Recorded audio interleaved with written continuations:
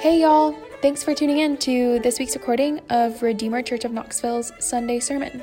We're really glad to have you with us because we know that there are a million different podcasts that you could be listening to right now. So we're thankful that you've chosen to spend some of your day with us. We hope that this recording will be an encouragement to you and that God, by His Spirit, will use His Word to remind you of Jesus' love. If you would like to reach out to us, we would love to hear from you. To do that, please email us at office@redeemerknoxville.org. We also want to give a quick thank you shout out to Evie Andrus and Parker Green, who you hear playing our awesome intro and outro music here each week. Lastly, if you'd like to support Redeemer in her mission to Urban and University Knoxville, please visit www.redeemerknoxville.org and look for the little give button in the top right corner. Thank you so much, and here is this week's sermon.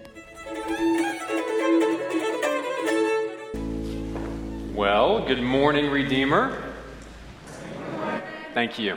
My name is Mac Holt. I am the RUF campus minister at the University of Tennessee, and it is so good to have you here with us this morning as we continue our series on the Psalms of Ascent.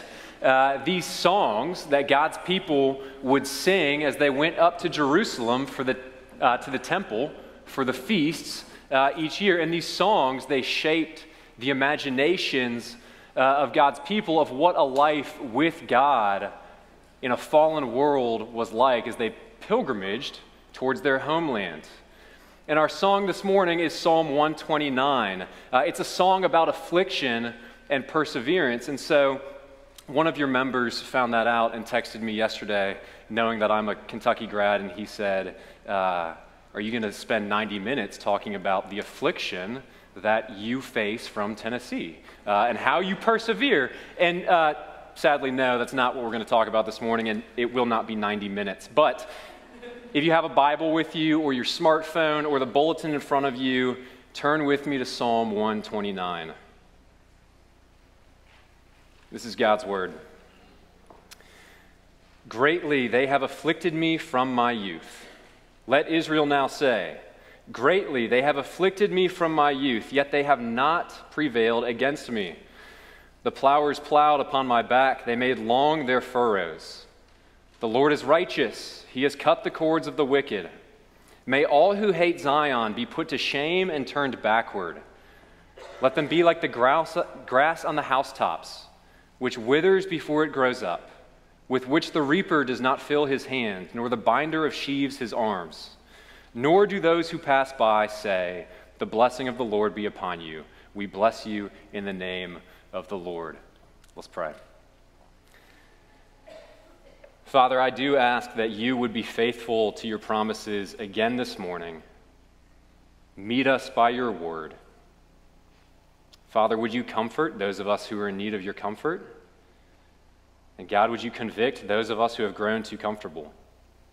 And make all of us to know more deeply of your love and to rest in that love. So God, be gracious to me this morning and draw a straight line with a crooked stick like me. Amen. When my oldest son, Bear, was learning to ride a bike, it was about the same time that we found out we would be moving to Knoxville. And we learned that Knoxville is a big mountain biking town. And so young Bear, as he learned to ride a bike, he quickly decided, hey, I want to hop on the trails. We were safe. He had a helmet, pads, the whole thing. But what this meant is there were a lot of crashes very early on. And after one of these trips to the trails, where there were a lot of crashes, Bear said, I don't think I want to keep riding my bike if it means I keep wrecking and keep crashing, which is understandable. Why would you continue to do something that brings so much pain? But I couldn't let him stop because of the immense joy on his 3-year-old face as he was riding through these trails and making up little songs about Bearsy Boy riding the trails. It was too sweet. It was amazing. I couldn't let it stop. And so I did what any dad would do, and I played some classics from the 90s on the ride home. One in particular, just the chorus, over and over again, because the rest of the song is terrible. But the chorus is a poetic masterpiece. Let me read some for you. You might recognize it. Feel free to sing along. I get knocked down, but I get up again. You're never going to keep me down. I get knocked down, but I get up again. You're never going to keep me down. I get knocked down, but I get up again. You're never going to keep me down. Just over and over again, the windows are down, the music's blasting, I'm screaming the lyrics. Bear's tears are beginning to dry, his head's beginning to bob, along with Chumbawamba's tub thumping as it blasts over our speakers. Why did I do this? I wanted Bear to have a song for when he gets knocked down, a song to help him persevere. I wanted him to learn to sing in the midst of the pain and so be able to persevere. That is what this psalm is doing. It's training those who sing it in persevering through affliction. And so you can picture the pilgrims who are singing the song, and they're heading to Jerusalem, heading to the temple, heading to the presence of God. And as they do so, they're reflecting on how greatly the people of Israel have suffered, how they've been persecuted and afflicted. Greatly, they have afflicted me from my youth, the leader calls out. And then the audience, you all, would call back, greatly, they have afflicted me from my youth, but they have not prevailed against me. Now, Israel's youth it's referencing Israel's time in Egypt, when the children of Abraham, Isaac, and Jacob had been brought to Egypt, and they'd grown and multiplied in number, and there were so many of them that the Egyptians freaked out a little bit and said, this is not okay. We can't have this many people from a different country among us, and so the Egyptians enslaved them. The plowers plowed upon my back. They made long their furrows. This is a reference to the whips that the Egyptians used to brutally enforce their slavery. And this theme of being persecuted, being afflicted, it becomes one of the dominant themes of the people of Israel. And not only is this theme of affliction, not only does that theme loom large in the history of Israel, but it's been a continual theme of the New Testament church, the new Israel. From the book of Acts onward, history outlines the story of Christians suffering for their faith. You see, affliction and opposition, as we will see this morning, it's promised to followers of Jesus for their faith. This is more than just the suffering that comes about as living in a fallen world, more than just the suffering of broken relationships, the suffering of sicknesses and death. This is more than the suffering that comes about as a consequence of sin. This is a specific and unique suffering that comes as a result of faith in and faithfulness to Christ. Now, if affliction and opposition is promised, how do we persevere? It's exactly what this psalm trains us in. So 2 points this morning over the next 90 minutes. The reality of affliction and the reward of affliction. So the first thing that this psalm trains us in is the reality of affliction. The psalmist and the singers, they're looking back to the affliction that they faced under Egypt, and they sing this song so that they will be ready for affliction when it comes their way. Jesus, in Matthew chapter 10, promises us, you will be hated for my name's sake. And in John 15, he tells us, if the world hates you, know that it hated me before it hated you. Peter, picking up this theme in 1 Peter chapter 4, tells us, don't be surprised when persecution comes. In other words, expect it. Affliction and persecution is guaranteed for Christ followers. And we could go on, but the reality is clear. For Jesus and the authors of the New Testament, the expectation is that all who follow Christ will suffer for their faith at the hands of the world. And here's why. At its core, persecution is simply the clash between two irreconcilable value systems. Persecution is the clash that occurs when the values of Christ come into conflict with the values of our world, as these two systems, these kingdoms, are at absolute odds with one another. And when the kingdom of Christ and the kingdom of this world collide in the field of your life, it creates an incredible friction. as these two systems come up against each other. And the result is affliction. The result is suffering. And we can see that clash play out in very dramatic ways throughout history, but also throughout the world right now. This morning, in whatever time zone they are in, 215 million Christians will gather and claim Christ as their king and worship him. And as a result, they will face economic exclusion. They will face separation from family and community. They will face physical assaults, arrest, and yes, imprisonment and even death. 215 million Christians, that's the reality that they wake up to today. Now listen, we live in a pluralistic society where the clash between the kingdom of Christ and the kingdom of this world is not quite so dramatic. Not so dramatic as to yield imprisonment and death. It's far more subtle.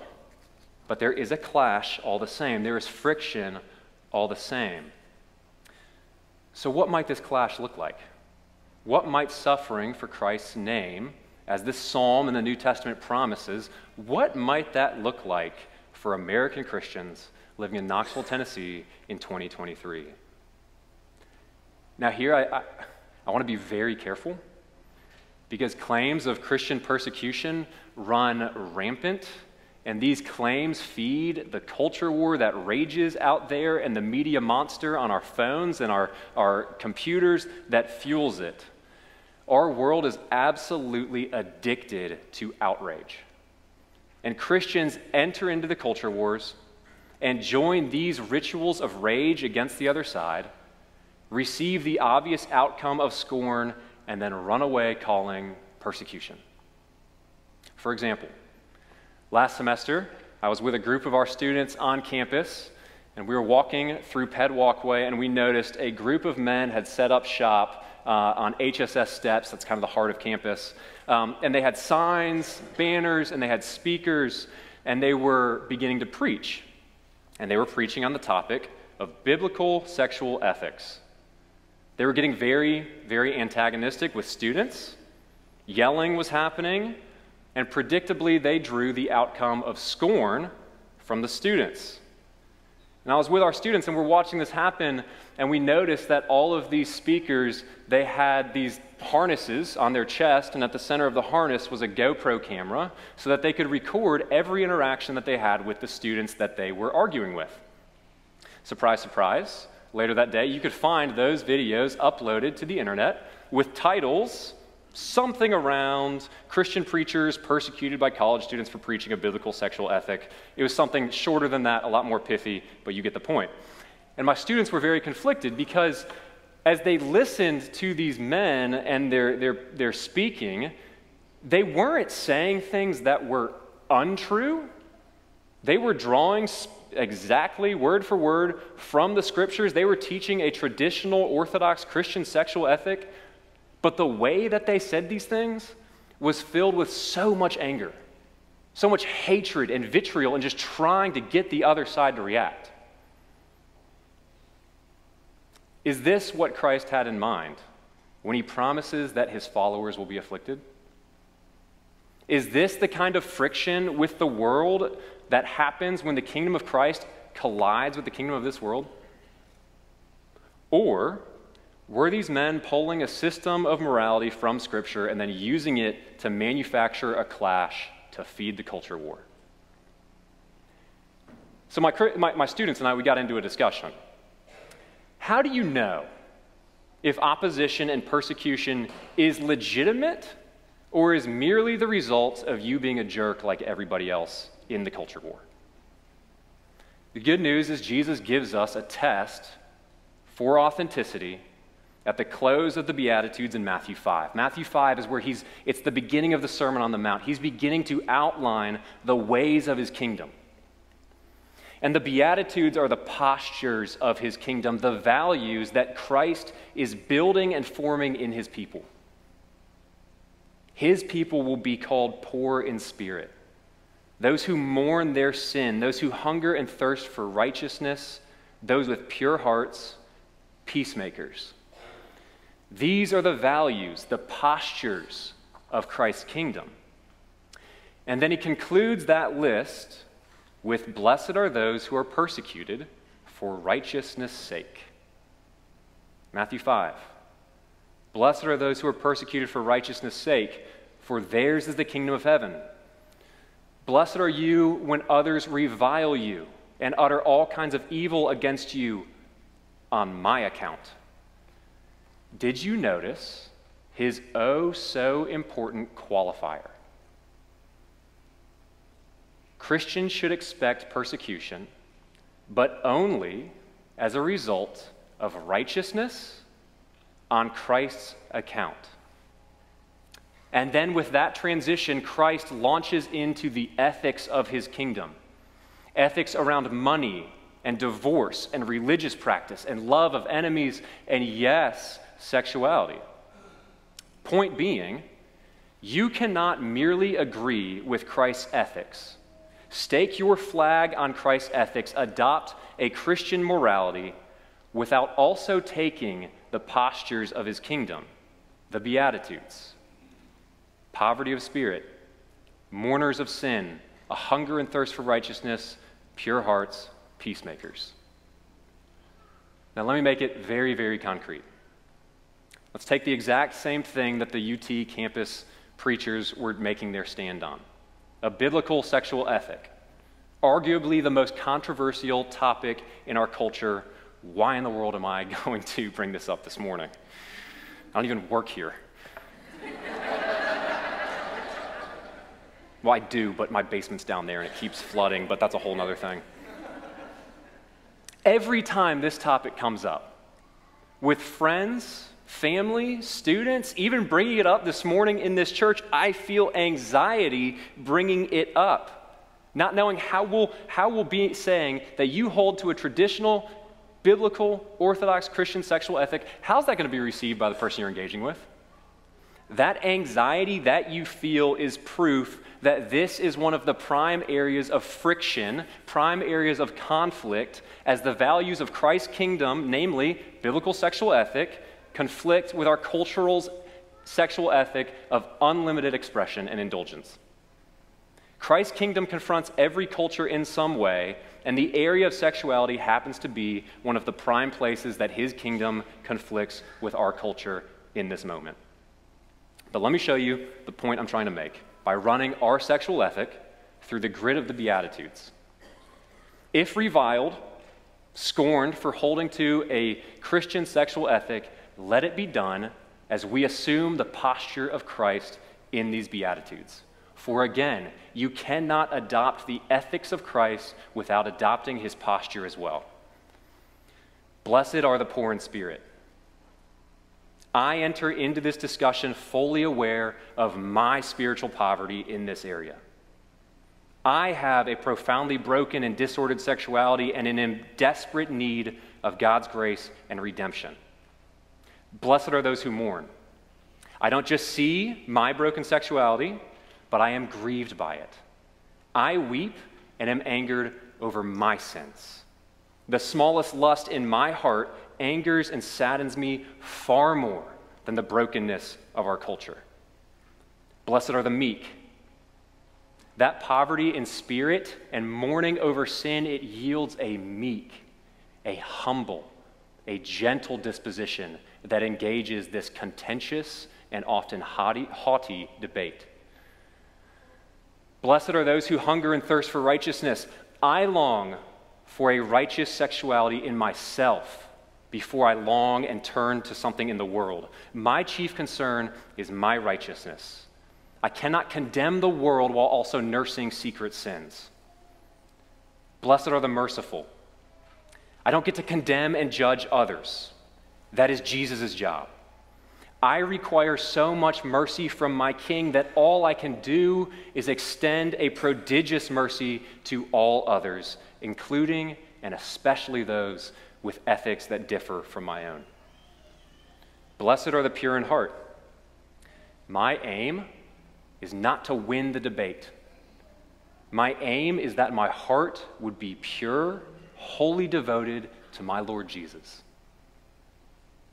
Blessed are the peacemakers. In a contentious and at war society, we want peace. I weep over the divide between our culture, between the evangelicals and whoever and whatever is over here. I weep over that divide, and my longing is for restored relationships. Reconciliation is what I long for, and so I move towards other image bearers with whom I disagree. Now, if I do that, if this beatitude structure governs our engagement and posture to the world, and then you are hated by the left for holding a biblical sexual ethic, by the right for how you engage with and love those on the other side, so be it. Blessed are those who are persecuted for righteousness' sake. I get to hear that from my Jesus. Now, this may not be the affliction, this may not be the persecution that Christians have faced throughout history and face right now throughout the world. We may not face the raised fist of violence, but right now we certainly face the raised eyebrow or rolled eye of scorn. Christians will always face persecution and affliction as the ways of our King conflict with the ways of this world. And if there is no conflict, no tension, no friction between our lives and the world, then something is amiss. And this is just one area of conflict. You can take the same thing and extend it to our money, extend it to the way that we spend our time. A million different things where Christ looks at our life and says, "This is mine." It will conflict with the world. There ought to be some friction. Christ has told us to be in the world, but not of the world. If you are not in the world at all, who is there to persecute you? Who is there to raise an eyebrow at your way of life? And if you are too of the world to where your life is indistinguishable from the world around you, then what is there to raise an eyebrow at? Following our Jesus will yield persecution and affliction. He promises it. His word is true. Now, why in the world would you be willing to follow him into this? Why in the world would you be willing to embrace this cost of following Jesus? Let's turn to the reward of affliction. You know, my attempt, surprise, surprise, to give Bear this song, Chumbawamba's Tub Thumping to be exact, to give him something to persevere with, it didn't ultimately work. He still bikes, but definitely not because of the song. We left that a long time ago. Just didn't have the power. It's a silly chorus. I get knocked down, but I get up again. How many times do you have to get knocked down before your strength is gone and you're like, hey, thanks, Chumbawamba, I can't get back up? Silly song, no real source of confidence to persevere with. How is this psalm any different? What gives this psalm staying power? How can the singers be so confident that they will triumph while their enemies will be put to shame? How can they be confident that they will persevere if they know affliction will continue? So remember, as they sing these psalms, where are the people of God headed? They're singing this and they're walking towards Jerusalem. They're heading towards the temple. They're heading towards the presence of God. And they're confident that God was for them, confident that they would prevail because ultimately God will prevail. And they are his. But look at the text real quick, just on your bulletin, phone, whatever. Don't you think as you sang this song, you'd get a little hiccup on verse 4? Your voice gets a little quieter. You mumble over the words here. The Lord is righteous. He has cut the cords of the wicked. Because if I'm singing this psalm, and I have to imagine the Israelites who sing this psalm, they sing, God is righteous, and what's the first thought that flits across their brain? I am unrighteous. I am one of the wicked. Well, shoot. If God is righteous and I am unrighteous, how can I sing this song and be confident that my enemies aren't going to prevail against me? Or better yet, how can I sing this psalm and be confident that I'm not actually one of the people described in verses 6 through 8? Those who hate Zion and will be put to shame. What if I'm actually an enemy of God and he's going to prevail against me? And as that anxiety plays across their minds and they're singing this psalm and they're heading towards Jerusalem, they're heading to feasts, yes, but you may not know what happens before these feasts occurred. There was an incredible and perpetual cycle of animal sacrifice to atone for their sins. So yeah, we've got a feast, we're going to party, but first we're going to kill a ton of animals. So much blood is going to be shed. Year after year, feast after feast, just a continual, perpetual shedding of blood. That was the only way that the Israelites had any confidence that they could sing this psalm and approach God, knowing that that they were on his side, that they were not indeed his enemies. But the bloodshedding, it never stopped. Do you know where this is pointing? That impulse and that fear, I am unrighteous, I have more in common with these housetop grass people who wither before they grow up, who won't receive the blessing, that impulse is indeed true. We are, in fact, in the category of the wicked, those who hate Zion and ought to be put to shame and turned backward. And yet, this psalm is put on the lips of Christ. It functions as an allusion to him.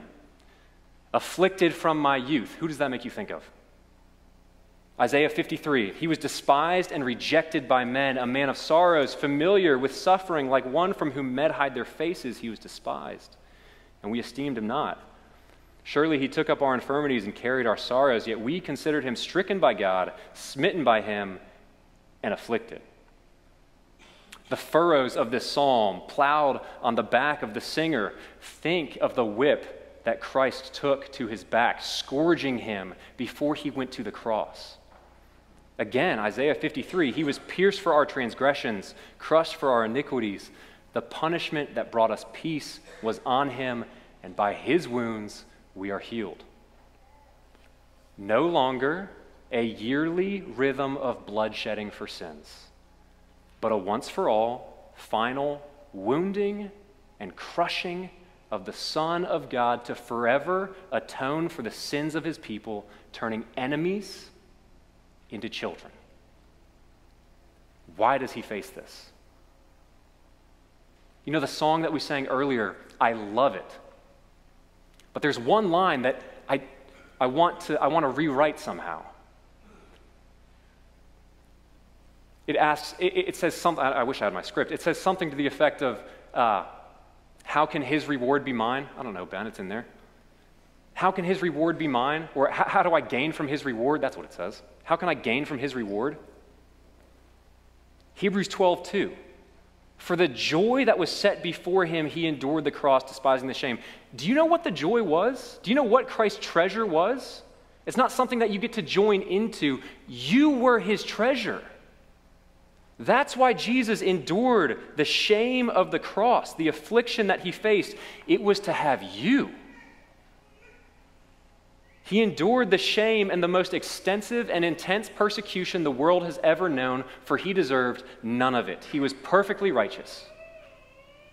But he endured it all because that affliction gave him you.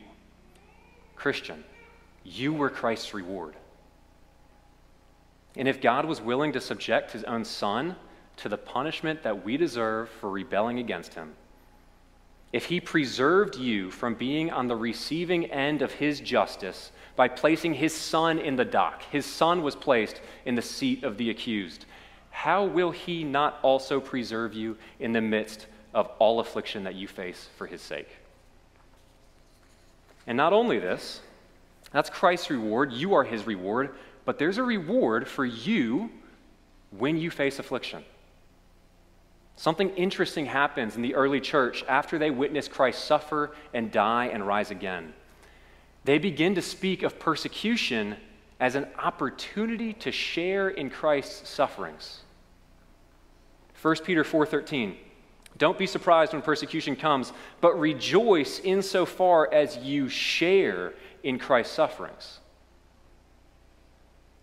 After seeing how Christ endured suffering and persecution for their sake, they begin to see persecution as something, yes, it's scary, but it's also a chance to share something with my Jesus. There's something here. For a strange and nearly unexplainable reason, Christians have been this peculiar people who throughout history have found their joy to increase even as they face affliction, persecution, death for the sake of their King. One thinks of the most persecuted church in our culture, the African American church. Slave ships, plantations, beatings, Jim Crow, the KKK. And yet, do you know their legacy? The legacy of the early black church is one of intense joy. Preserved and celebrated in the spirituals that they wrote, spirituals like the song, This Joy. This joy that I have, the world didn't give it to me, the world didn't give it to me, and the world can't take it away. How can they sing those lyrics in the midst of what they face? Have you ever wondered how did the early black church endure this? How could they sing songs like this? African-American scholar Howard Thurman gave a lecture at Harvard on just that topic, the meaning of the spirituals written by the early black church, and he says this: the slaves made a worthless life, a life of being chattel property, the life of merely being a thing, just a body to use, a life worth living. It may be hard to convey what intense joy came over those who were just then learning that the God of the universe made them in his own image, that God loved them so dearly that he would take on flesh and die for them, and that they would rule with him in eternity, even judging angels. Those who had been told again and again that they were not even worthy of citizenship were now being told that they were worthy of the status of children of God and citizenship in the kingdom of heaven. The spirituals are filled with joy. Joy in the midst of suffering.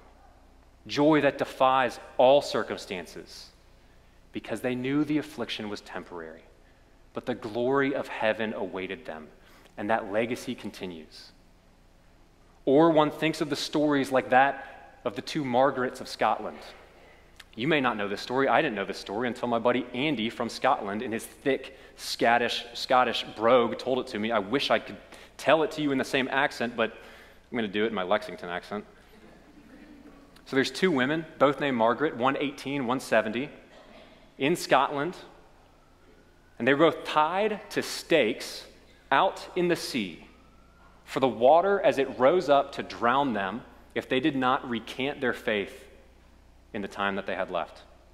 The older Margaret, age 70, was tied farther out in the water so that the younger Margaret would watch her drown first. And the soldiers and those who were gathered around on the banks, they watched this happen, and they're yelling at young 18-year-old Margaret Wilson to recant her faith and be saved. That's all you have to do. Young 18-year-old Margaret.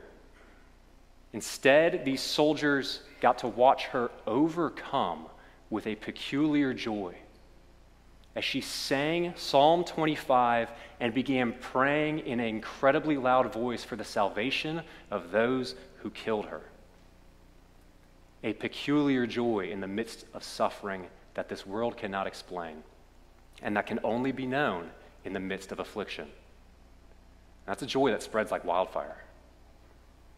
The result of the two Margarets was that even the persecutors were brought to wrestle with an unexplainable joy that can only be explained by Christ.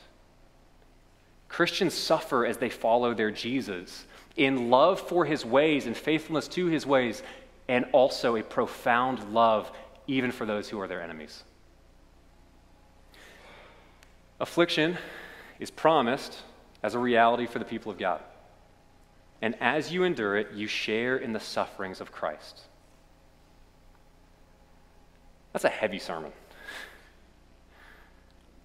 I want to close with a word for those of us, like myself, who know all too well that we waver in the face of opposition and affliction, even the subtle version that we face right now. Give me a word, preacher.